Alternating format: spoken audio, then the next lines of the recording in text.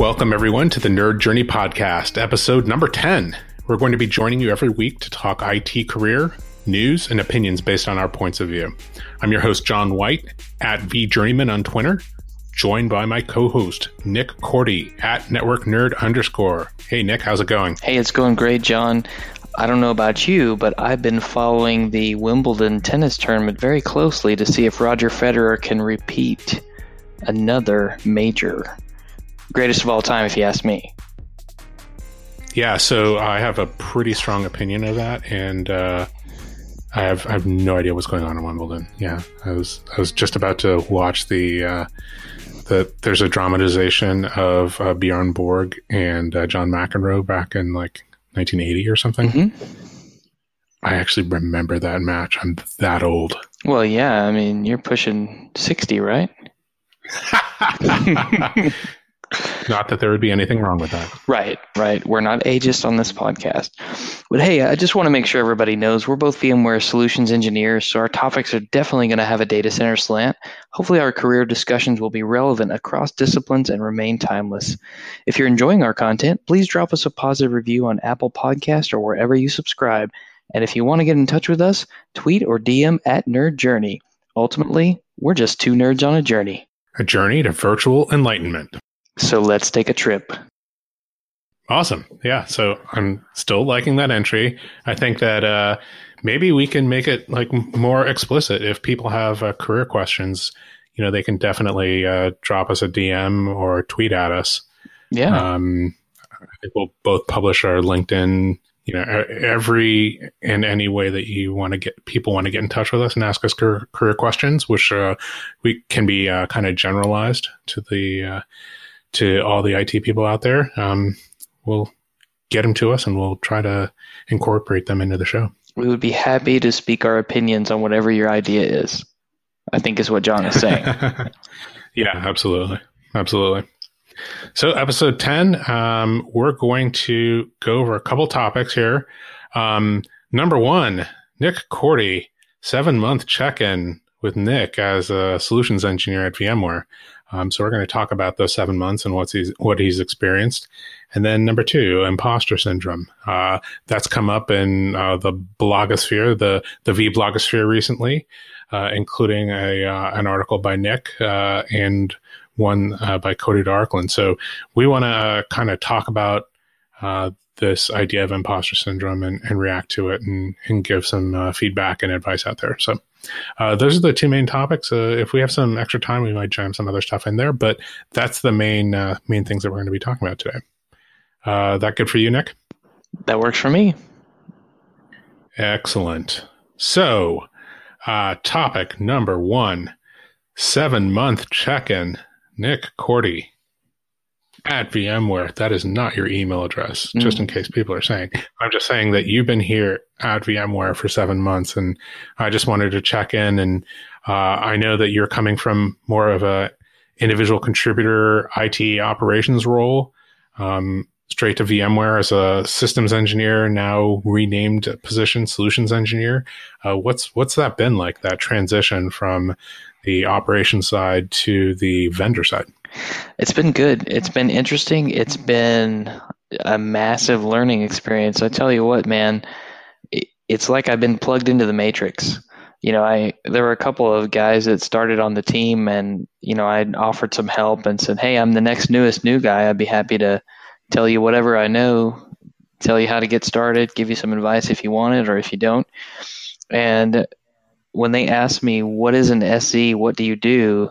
I told them, no one can be told what the Matrix is. That's how I describe it. So it's a different life, man, but it's a good life. I'm really enjoying it. I feel like time has sped up. At some point in February or March, time began to go much faster. I don't know if it's because school let out and we're in the summer now and my daughter's going into 3rd grade or what, but it's like time just went really fast. But it's been a great experience. I think every single person that I've talked to who works for VMware and has worked with me in some way has been more than happy to help. I haven't met anyone who, wasn't willing to help me with something if I needed it. And I've needed a lot of help. Trust me, John. Yeah, I'm familiar with the feeling. It's the proverbial drinking water through a fire hose, right? Yes. You think you know VMware, and then you come to work for VMware, and you go, "Oh no, I thought I knew what VMware was all about." And even just thinking about the products, right? Mm-hmm. I was thinking, geez, I remember when I first joined, I'd kind of put the end user computing side of the business on the shelf and said, well, that's a whole thing that, I could, that's going to double the complexity of what I know. And so I just won't think about it and refer to somebody else. And then all of a sudden, you have to be the expert at it, or at least more of an expert than anybody else that you're talking to. And it's like, oh, geez, I can't just leave that as a blind spot anymore. Right. Whatever part of the business you're thinking about. So yeah, you're so right.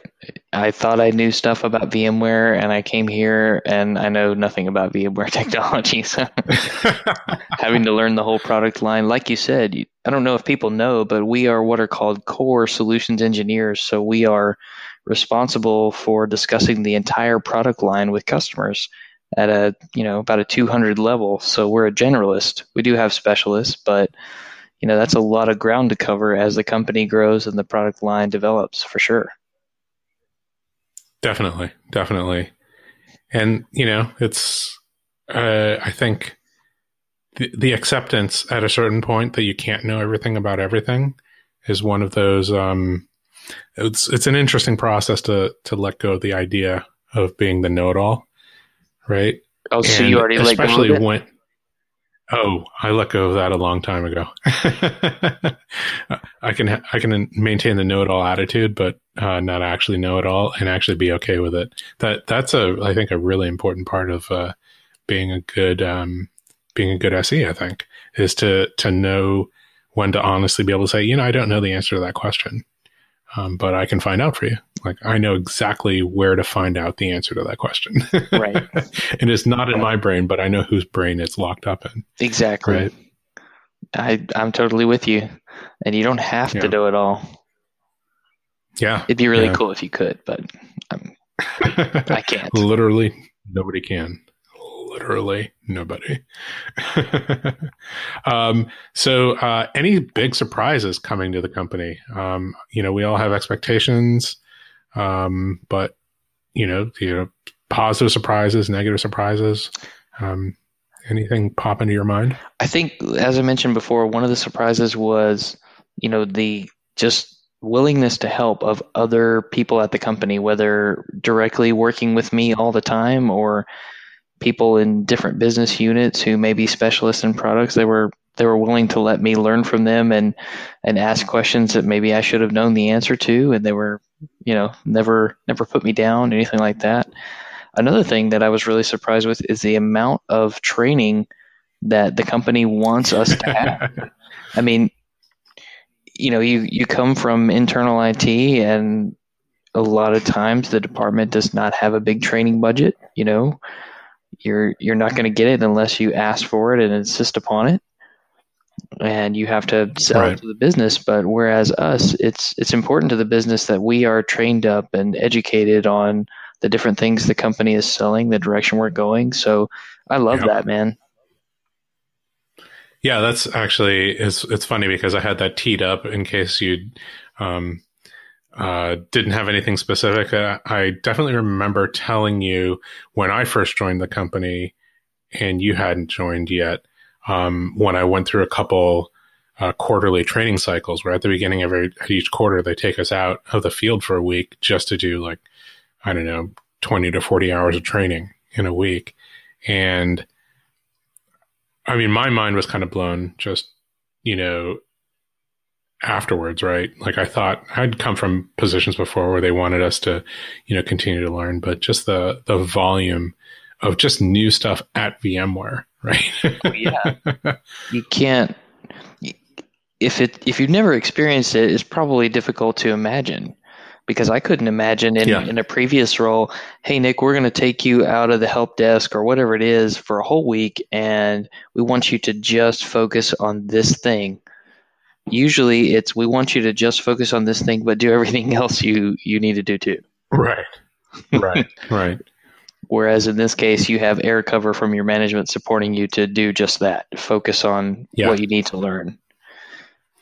Yeah. And they're actually starting to ask us to block it off on our calendar, like, 100 days ahead of time. So there's almost no excuse, right? Absolutely. I mean, hey, it's blocked off. I mean, and stuff happens, right? Things happen where you go, oh, geez, I had no idea that, or the customer says, like, this is the 1 week our CIO can come in and talk about, oh, great, we'll make it happen. But, but in general, like, the default is, the training is the priority. And it's pretty amazing to, like, be part of an organization where, from the C-levels to the VPs, like, they're saying, listen, this is the most important thing, right now for you to be doing. Right. I can see why that's a big surprise. And I think we talked about this shortly after I came on board and started doing some of this training in my dedicated training plan that was waiting for me when I joined.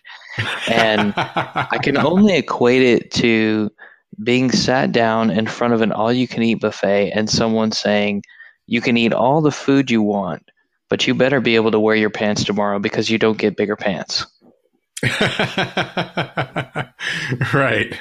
Eat everything you want, but you also better be working off those calories too. Exactly. Yeah. Yeah. No, that's a really good analogy. Because you could literally put, 40 hours of training on your own agenda every week for, an entire year in the archives, right? Because there's lots of training archives. Oh, yeah. And just go and go and go. And you could, not do your job and just do training. And that's not good. Yeah. Have to find that balance. Yeah. I mean, if we didn't have to sleep, it'd be easier, but I don't see a way around that. Maybe some people could do it. Do not recommend that. Anything like that is explicitly better than you thought it would be. I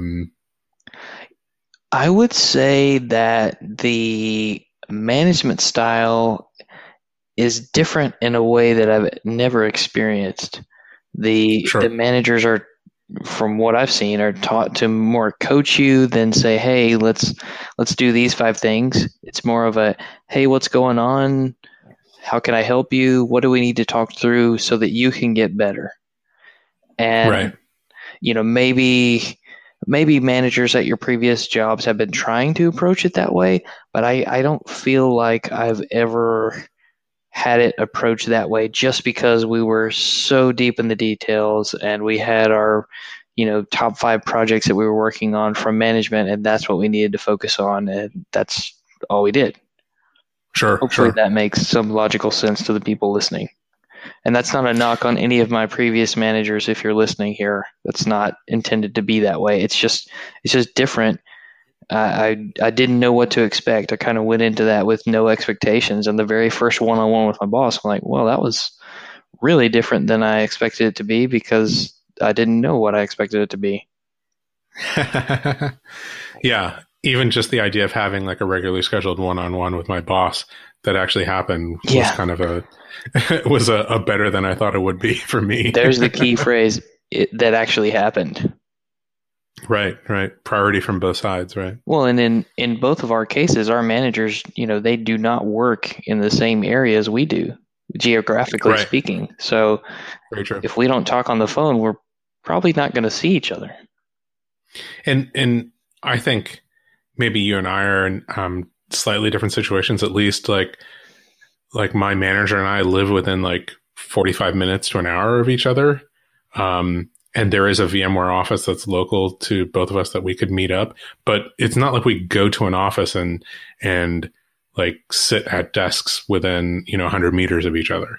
Right. Yeah. Or in the same building. Right. That's a big, contrast. And so maybe part of it is that, like, maybe organizations that, have field personnel that are, the manager is, not sitting at a desk near you, like automatically drives to a different management style.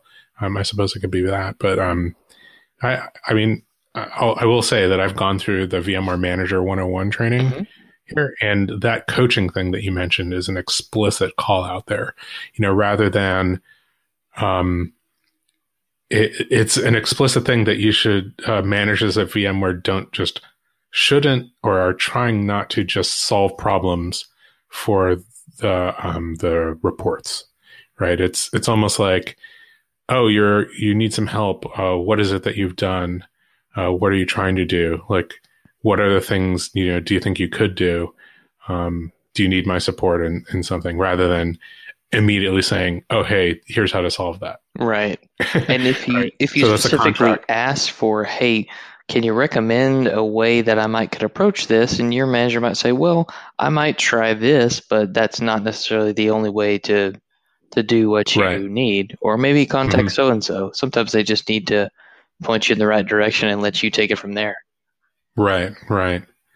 And I think the philosophy behind that is to help employees grow, Hmm. right? Rather than because it might be a manager might be able to solve this one problem faster, um, you know, by doing it one time. But what's more important is the employee uh, learn how to go through that process, and self-solve and grow and be empowered to do those things, to find your own way. I mean, in that specific example that you mentioned, Hmm. a manager and a report might do things differently because they have different personalities and have different support and different backgrounds. And so they might solve problems differently. So for someone to say, oh, I'd probably just, like a manager might say, I might just talk to the vice president of that business unit and just ask that question. And you're like, ooh, Right. that just never occurred to me to do. Sure. Or that's not how I'm going, I might have like a different level that I, call into. But just even the suggestion of the audacity to go that direction is, just plant seeds. Sure. And honestly, that's something that we could dig into in a future podcast. What should a typical one-on-one consist of, and how does that change based on geographical location, culture of the company, department you're in, etc. There you go. Topics on the fly. Yeah, definitely. And, if you're trying to advance your career, what should you be asking for in a one-on-one? Mm-hmm. That's a really good idea. It's interesting because, I had a manager who would, and maybe I said this on the podcast before, but he said, hey, these one-on-ones that you're putting on the calendar, you own the agenda. That's what he told me. John, this is your agenda. So it's really for you to bring issues to my attention, positive, negatives, things that you might, need my help to solve problems on, and I'll talk them through with you. Like if I need something from you, I'll drop you a note or I'll give you a call. Like, you don't need to wait for once a week for me to ask you for things. Like this once a week is for you to ask, for management help. And that was a big surprise for me. Well, yeah. And if you're not used to it, you're going, oh man, I better have some questions to ask because it's supposed to be my agenda. What should I ask? And you know what? Kind of the night before I have my one-on-ones, or at least a little bit before the call that morning, I try to make sure that I'm making the most of that time. He's giving me this time. I should make sure and ask some questions that, his insight can guide me on and help me with. Yeah. As I have these things that come up during the week, and I'll actually add it to the agenda for my weekly one-on-one. Mm-hmm. That's a good idea. So my manager can see it and, have time to react to it if they have time at all. Right. So, right. Here's another question I have, coming from IT operations, as we both did, to systems engineering, solutions engineering. Some companies call it sales engineering. So you're actually inserted into the sales process, right? You're representing VMware as part of a sales team, candidly.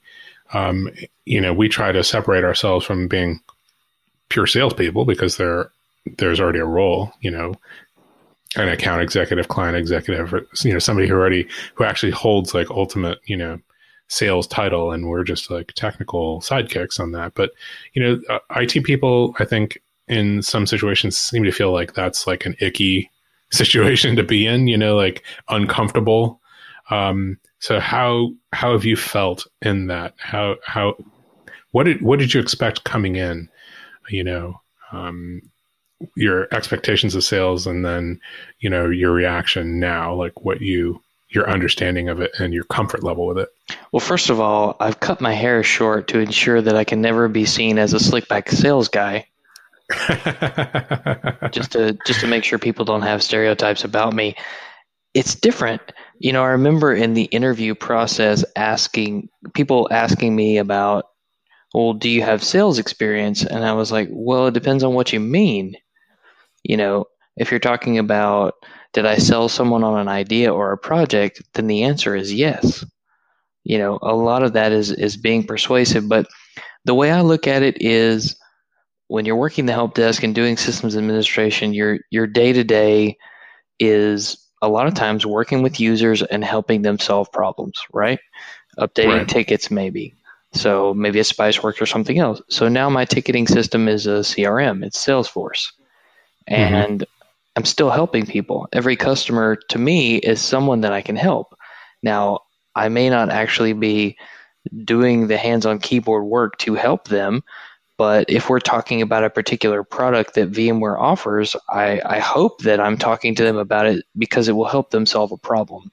So to me, I'm scratching that itch to help people, you know, even if it does mean that they buy something. Right. And I'm trying to make sure that I'm not selling a customer something they don't need. You know, because if you can't use it, then I don't want to sell it to you. Yeah. That's a really interesting point. Because I wouldn't want I would not have wanted someone to try and sell me something I would never use or wouldn't be beneficial to me when I was a customer. So my hope is, by keeping that fresh customer perspective, which I hope I can keep in the long haul, that it will allow me to be more relevant when interacting with customers. Yeah, and I think that we both, you know, we initially met via these online community forums, right? The Spiceworks forums. So I definitely remember in the forums, like, you know, you're an IT pro giving advice to other IT pros, like selling them on ideas or ways of doing things or organizational systems or, you know, so on and so on, right? Like, hey, you should do things this way. And this is, you know, institutional knowledge, cultural knowledge within the IT practice, right? It feels very similar to me. I don't know if that analogy holds true for you. Oh, I think it's great. You know, some customers, they just want to know right now, how can they get off 5.5? What processes or steps do they need to go through to get off of 5.5? You know, here's what our environment looks like. How can we make that happen with the least number of problems? So someone like yourself or me may be engaged to talk them through it, or send them some collateral, blog posts, videos to help them along.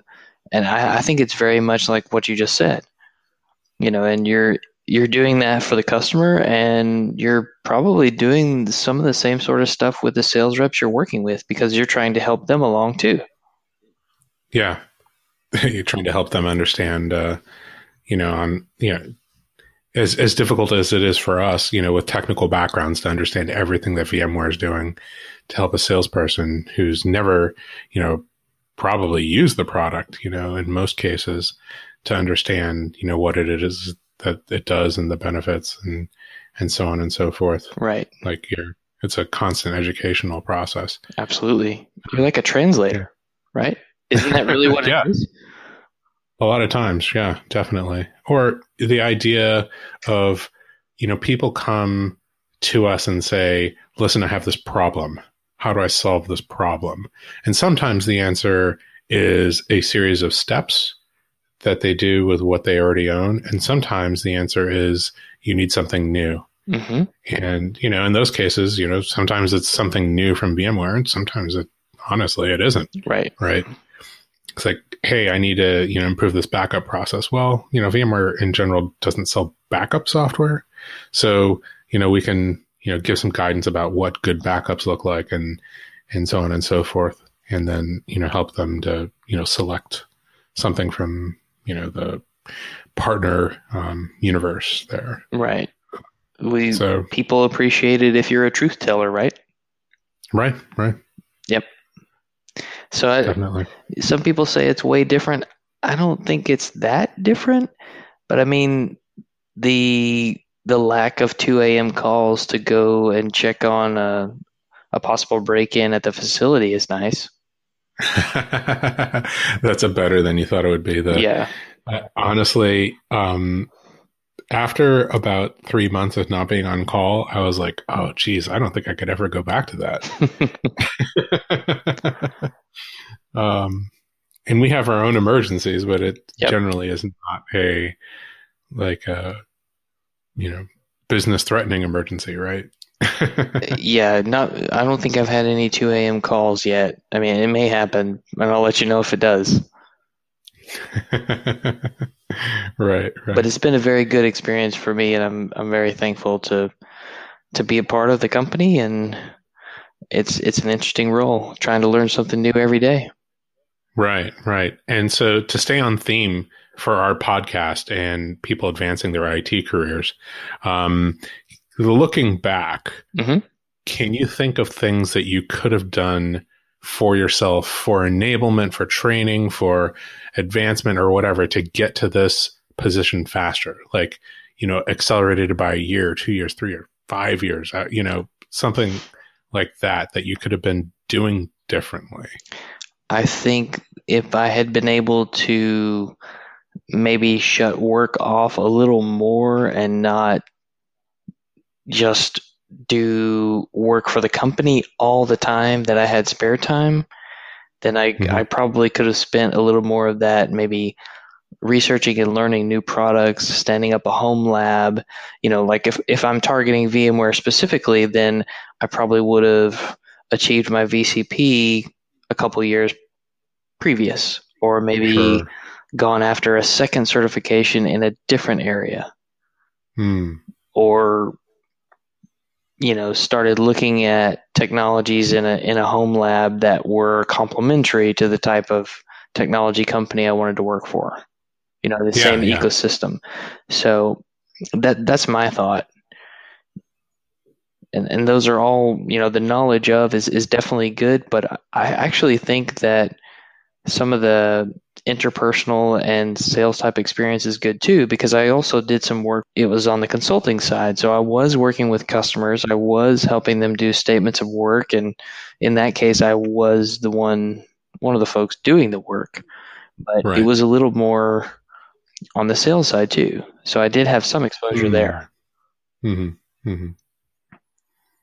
That goes back to the risk that a hiring manager takes on you when, the critical question when hiring an SE is, do you have any previous sales experience? What they're really asking you is, have you ever carried a quota? Right. And the answer for me was no. Right. And it's an interesting question. And how do you, to be able to say no, but. Right. Yeah. And have like a really compelling answer, truthful and compelling answer after you say, but. Right. So, and those are kind of the things I said before. I've sold an idea. I've sold a project. I've persuaded someone to do something I think is a good idea with logical reasoning behind it. Yeah, exactly. And it's interesting because I there's a lot of, if I sold like, subscriptions for my local newspaper or the telephone for a year, like that isn't actually directly applicable for this job, right? So just because you've carried a sales quota before or been paid for sales doesn't mean that it is, even that yes is not the yes that is going to make hiring managers most comfortable. The yes is like, I've been a systems engineer for a different company in a closely aligned technology field to VMware. That's the most comfortable, right? Sure. So makes sense. That's not generally who we're talking to in these podcasts. Most of our audience, I think, is is the IT generalist who's, thinking about progressing their career and holding out, the idea of systems engineering, solutions engineering at VMware or a company or vendor like VMware as a possible career path. So. Right. And I would say that community is a large part of that too. I got into the Spiceworks community, met a lot of other people, started answering questions and posting questions, and, got involved in the local community groups, did a couple of speaking sessions here and there. I think maybe doing those speaking sessions and getting the experience of public speaking and letting people know that, hey, you know something that can be valuable to others, it actually does raise your profile and help you get to that next level, so to speak, whether it's going to a vendor or getting that next big job. I really think that that's an essential component of the growth, personally. Yeah, that's a really good point. The idea of presenting and doing public presentations earlier, I think is so critical. I wish that I had done that earlier. And I even had, a high school background in speech and debate. So I felt, better prepared than most and more comfortable, I think, probably than most people to get up in front of people. But I still remember the first time I did it, for a larger audience, I think at Spice World, the Spiceworks conference, I look back at that and I go, oh, like I don't think that was very good. No, it was actually really good, because I was in that session with you and John Nicholson. And, oh, really? And I think, if memory serves, you put up like 3 slides. And each slide basically had a picture on it, and you told the story, and there was no looking at a script, and it was amazing. So really? If you think that you can't do public speaking, you, sir, are very wrong. I think I remember that because that you perfectly described exactly what it was that I did. And that I definitely held that exact thing in my mind. And I think I looked at like maybe feedback cards, and it was like, hey, this is exactly the same thing that these guys say in the communities every day. And I wanted something a little bit more or something along those lines. Right. So maybe I took that feedback like a little bit too, I don't know, personally, or maybe I went, oh yeah, actually I should be doing more. Like it should have been building on everything that people have already heard me say, in community forums, but also, yeah, again, maybe I'm just being too hard on myself, but like, mostly putting advice out there for people. Like there's nobody that's like naturally good at public speaking and public presentations. Nobody is naturally good at these things. There's only people who were bad when you weren't around. Right? That's great, man. I like that. And I say that about like most like acquired skills, right? People are natural dancers. No, there's only dancers who were bad when, years before you saw them, right? Gifted, naturally good magicians, like sleight of hand magicians. No, they were really bad when they first started, and you just weren't there to watch them. So, the same thing with public presentations. You have to get the bad out of the way, like as quickly as possible.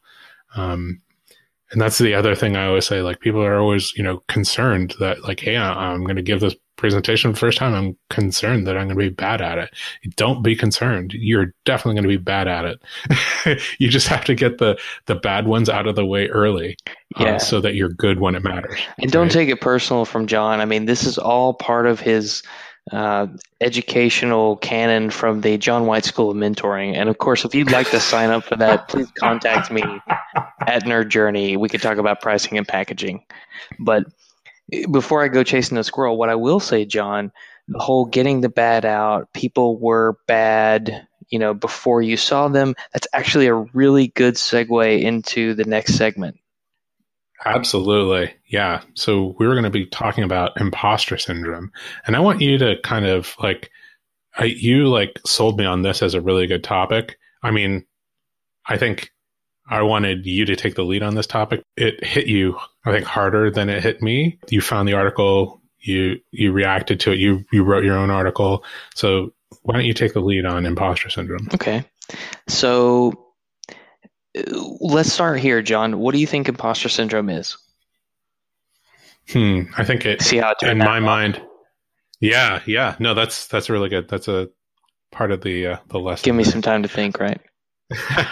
No, so for me, it is being concerned that you are not actually good at what it is that you're being asked to do, your day-to-day job or some specific task, and the fear of that you're just fooling everyone and that you're about to be found out as a fraud, as a pretender, when you are actually, solid at what you're doing. Yeah, I would say that's good. And if you think about the conference speaker session thing that we just talked about, imagine if you're the person in the audience and you see John White up there presenting, and you see this guy who puts up 3 slides. He doesn't need a script. He doesn't mumble. It seems pretty natural. Man, that guy did a really great job. And you start to focus on all the things you're not good at for whatever reason. When you see what good looks like, a lot of times you're reflecting upon yourself and thinking, oh man, I could never do that. I don't think, if I was asked to do that, I just don't think I'd be that good. And so you get this perception of how good other people are or how much better they are than you, and you start to focus on negative things. And it's even worse when you get asked to do something you're not sure you can do. When you get to that next big challenge, I'll give you an example. So one of my biggest fears, and I actually told this to a coworker at our offsite the other day, I said, you know what, man? One of my biggest fears has been that I'm going to ask you a question that you think I should already know the answer to, and you're going to think I'm an idiot. And he said, really? He said, I would never think that. And I said, I don't know why I thought that, but just I was afraid that I was going to ask some question and you were going to be having the attitude, well, Nick, you should already know that. I don't understand why you don't know that. So a little imposter syndrome there. You don't want to be the guy who goes in to talk to the customer about product XYZ and they look at you and say, well, you work for VMware. You don't know this? How come I know more than you do? You know what I mean? Because you've met those customers who probably know more than you do. Sure. So it can be intimidating, and maybe part of it is intimidation. But I think that, when I saw Cody DeArkland's blog not too long ago, I read that a couple of times. I'm like, man, that is so true. So many people, dive into new challenges, and I think it's more a problem, and this is just my theory. I think it's more of a problem for those people who have experienced some success already, so they know they get some validation from that, but that they reach a new level, and then more is expected from them, or something different is expected from them, and they have real trouble meeting the expectations, or they feel like they're having trouble meeting the expectations, and it causes this internal struggle with doubt and fear and anxiety. Can I really do this? I gave the example of golf, and I don't know if you follow it or not, but they would have this title of the best player to have never won a major, and Phil Mickelson carried that one for a while. The media put it on him as if the guy wasn't out there trying to win tournaments already. One of the 4 majors is more difficult, right? Because that means you're cream of the crop. And he eventually did win one. But if you look at those athletes' patterns after they win one, it seems that their performance levels off a little bit and kind of goes down. Because after you win one of those, oh, that's interesting. You get this massive validation and success, but you want to go and do it again, right? You don't want to stop there. You want to win a second one. And if I can't win a second one, does that mean that I'm somehow not qualified, or I'm not good at this, or this isn't what I need to be doing? Was it just luck? All those thoughts are the types of things that play into what imposter syndrome will do to someone. Right. Have you ever had that kind of feeling, John? Did that ever hit you when moving from customer? I think you worked at a VAR, right? Yeah. So I initially worked at a customer, right? I was a customer, and then I worked for a distributor. And so it was a similar ramp where I, represented VMware via the distributor to resellers. And, they had questions, and I, sometimes I had questions about products that, virtually every time they asked about, VDI, I had like a 100 level understanding of VDI, and it stopped there. So, I was like, man, am I getting away with something by, presenting myself as a VMware expert when, there's this whole segment of VMware that I don't really know much about, above and beyond, XYZ. And then I could just rattle off, what was really like a 200 level understanding of VDI. Right. And then, so it definitely happened. And I'll refer back to, Cody's post. Like there's an errantscience.com, circle graph, right? Circle chart, at the top of it. And it's like partitioned off into 3 pieces. And the first piece, the key says like, this represents people who get imposter syndrome. And then this other piece represents other people who also get imposter syndrome. And the third piece is literally everyone else. They also get imposter syndrome, right? Everyone feels like an imposter sometimes, and that's okay. That feeling like, geez, am I fooling somebody? Like maybe I don't belong here. Like that happens to everybody. You get uncomfortable, and that it just is okay. I don't know that we have like any like one thing that we can say to people that's that will solve that problem that can be paralyzing. And if it rises to that paralyzation problem, like that that you can seek help from other people, and hopefully you can take comfort that everybody feels that way. But if you don't, like, maybe you need like some stronger, like one-on-one guidance, right? And it doesn't necessarily have to be from a coworker or a peer at your company, like somebody else, reach out. We're all part of a community, and we can all tell you, that we've all felt that way, and it's okay. And I'll actually even go like above and beyond that and just say, like, if you are comfortable, you're not growing, right? You cannot be 100% comfortable and also be expanding your skill set. You have to be uncomfortable to be growing. So that feeling of like, maybe I don't belong here is a type of discomfort, which means that you are in a position to grow. I don't know if that actually helps anybody. But it is a reframing of discomfort. Yeah, that's good. I love the picture you referenced, but I like this other one closer to the bottom. There's this giant circle and a small circle inside it. This is what I know. And the giant circle that encompasses the small circle says what I think other people know. And it's all about perception.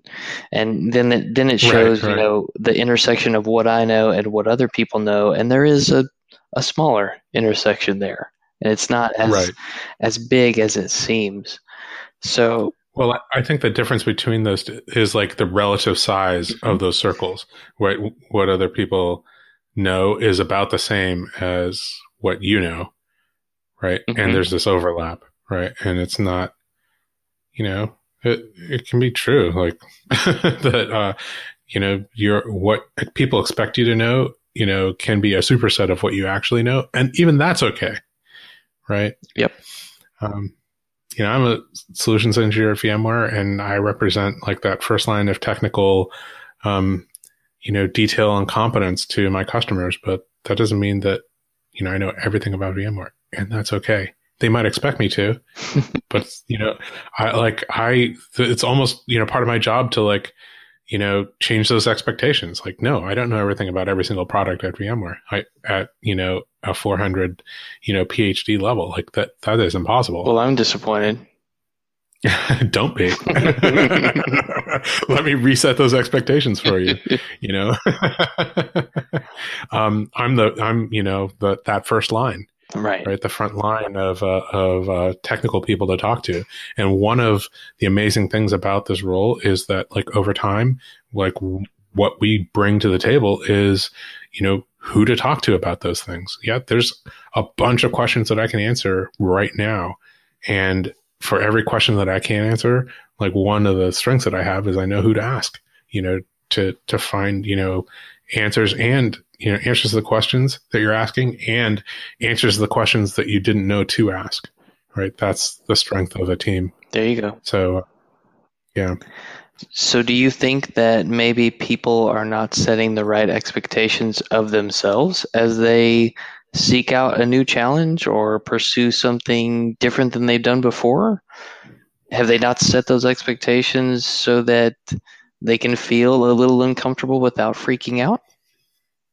Yeah, I mean, hopefully, we can help to reset that idea of where you should be. Like the idea that you should know everything and be comfortable is a false idea. If somebody planted that seed or you had that idea about the position that you're in, then let's hopefully dissuade you about that being the right idea. Yeah. Right. That's not where you should be. You should be constantly growing, constantly pushing the boundaries, slightly uncomfortable.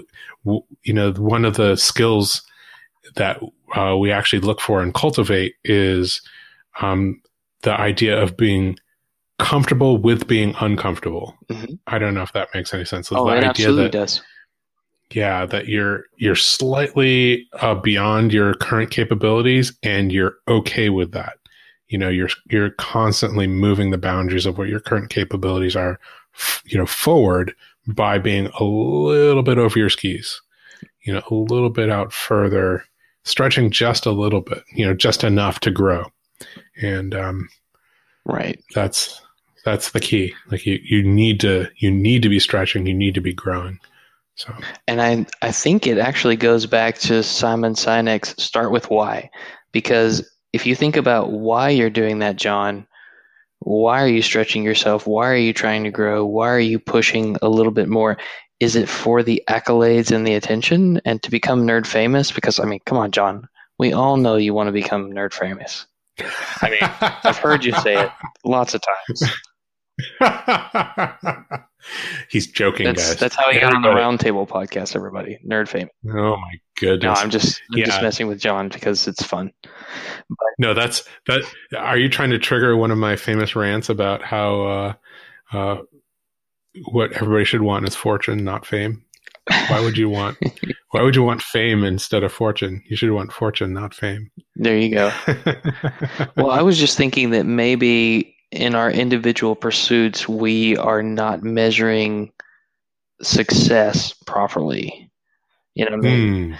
Obviously, some part of the success is reaching that goal, but the pathway you take to get there and the experiences you have along the way help shape you and grow you so that you can meet that goal and succeed. It's not always about the prize at the end. You're probably going to fail at something.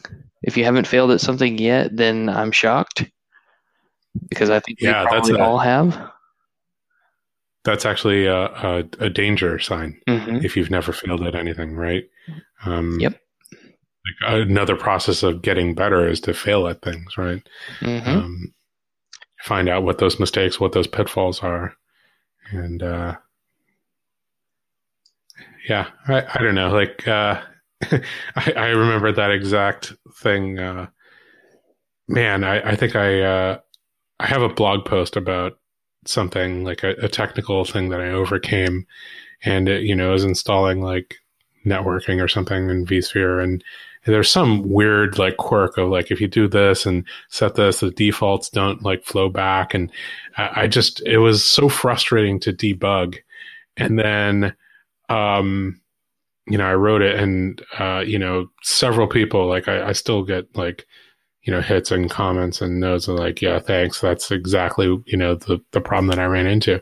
And then I think I remember taking like a certification exam in something at some point in time. And like, just like that exact situation was basically the question, like, hey, if this didn't work, like what would you have, what were the things that you would consider? Right.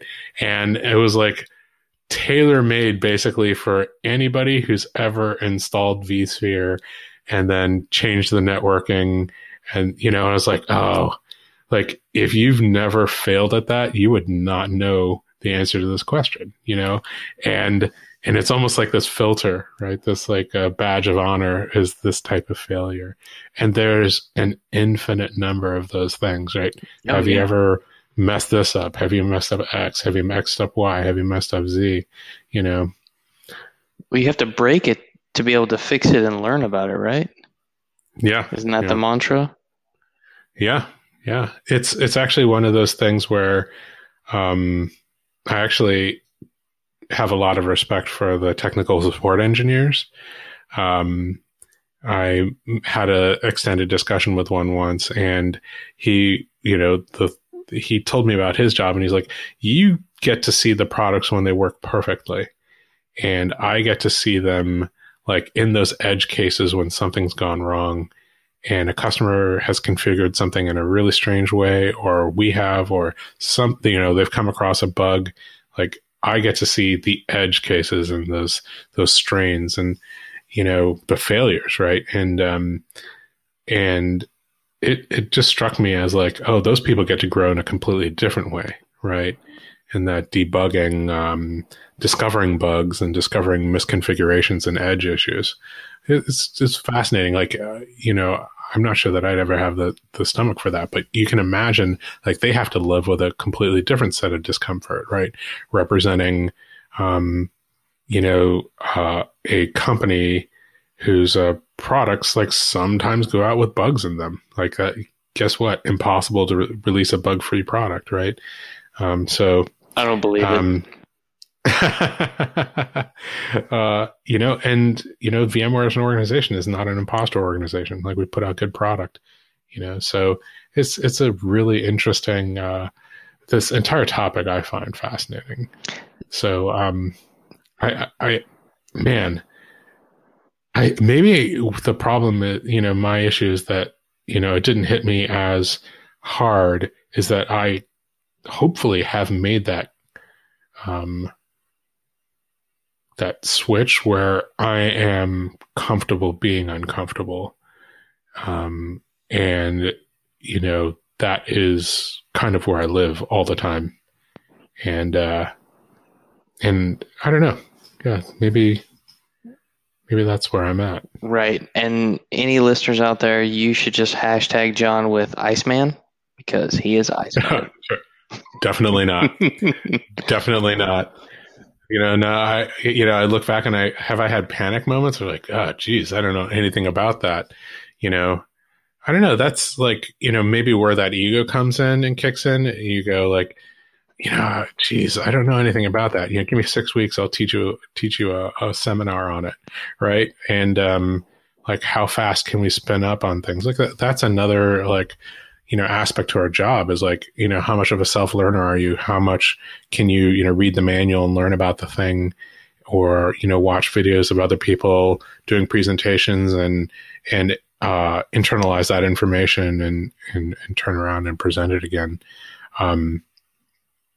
At a, 100, 150, 200 level that, that's, you have to be okay with presenting it and, saying, hey, I just learned about this thing and now I want to inform you a little bit about some of these things that I just learned, right? Am I an expert at it? No, like I don't need to be. I just need to be more of an expert than you and help you along your journey, right? Right. So, and you're doing it to be helpful and not to say, oh, I'm awesome and I'm super smart and hashtag me with Iceman, Right. Exactly. Like it's not an ego thing. It's just a knowledge transfer thing. Right. Right. So I want to go back to one other thing and then we can stop talking, I guess. But you were talking about the difference that people in the support organization have in terms of exposure to the products versus someone like us. So they get all these different experiences, right? And right. As you're in this arena of career or role, you get all these experiences. When I was a high school math teacher, my students used to ask me, what's the point of this? Why are we doing this? Why are we studying about quadratic equations? Or why are we doing it 4 different ways? And I said, well, the math is really about exposure. It's about exposing you to different types of problems so you can figure out how to solve problems. And if you can figure out how to solve problems, then you've learned something.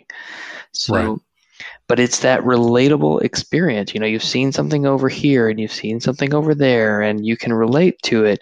So I wonder if a way to combat the imposter syndrome that we sometimes get in a new position, new role on a new project is to draw out that relatable experience that we would use in a job interview, because you're going to use relatable experience to try and get that next job from your previous role. Is there something you're doing today or need to do that somehow relates to something you've done before? Maybe it's a little bit different, but could you use some of that to help you now, to help you succeed now? I don't know. Yeah. No, and that even triggers like something in my mind, which might be like a slightly different restatement of what you're saying. Like I don't remember if this is the exact term, but it's called the beginner's mind, I think. And maybe I'm not even thinking about it correctly of what that phrase means.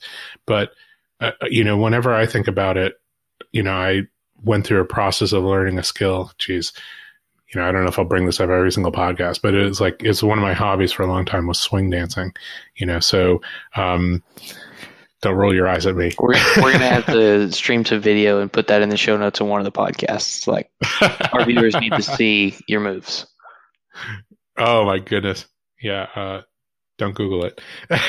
But, so, I was really bad at it. So that's one of those, reasons. And I think it's actually where I originated that phrase. Like, don't worry, come out and go swing dancing. And people would say, what if I'm really bad at it? And I would say, don't worry, you will be. I think that's actually where I originated that idea. Or where it first came to me, or maybe somebody said it to me first.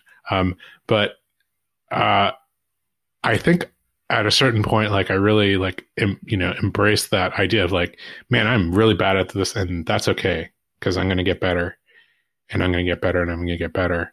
And maybe after that, like the idea of being a beginner wasn't so scary anymore, or not being skilled at it, not being an expert yet. The idea, maybe that was the birth of the journeyman mindset for me. Like I'm okay with, being an apprentice, and then I'll progress to being a journeyman, on that path to mastery, not having gotten there yet. And after that, like I think, okay, so this triggered yet another thought, is the smart kid syndrome, right? I remember reading an article about this. Yeah, a lot of thoughts. I thought I didn't have anything to say about this. Got him talking, folks. You heard it here. Is the idea of like kids when it's a problem that like smart kids have when they're young, is being the smartest kid in the room at something, or being perceived as smart. Like you never want to do anything that you're not already good at, because then you won't be perceived as smart. And that is a problem. So anybody who's, maybe in that technology field, like we've all grown up being like the smart kid, and we don't want to ever be in a situation where we're bad at something in front of people. And you have to get over that in order to be good at it, good at things. You have to be bad at them first. And it's all new stuff. Man, so you want to just go ahead and drop your mic, because I don't think I can compare to that one. I think you win. You win with that. I actually really like that. You're so right on. Yeah, so it's a couple of different things like strung together there, and it's like maybe it's the same talking points I'll use over and over again, but right, it'll go in your top 5 highlight reel. Being uncomfortable, that's the only place time that you grow. Being okay with being bad in front of people, because like we're in this trap of needing, because of ego, to be perceived as being good at things. Like it's the intersection of those two things. And it might not be that for everybody.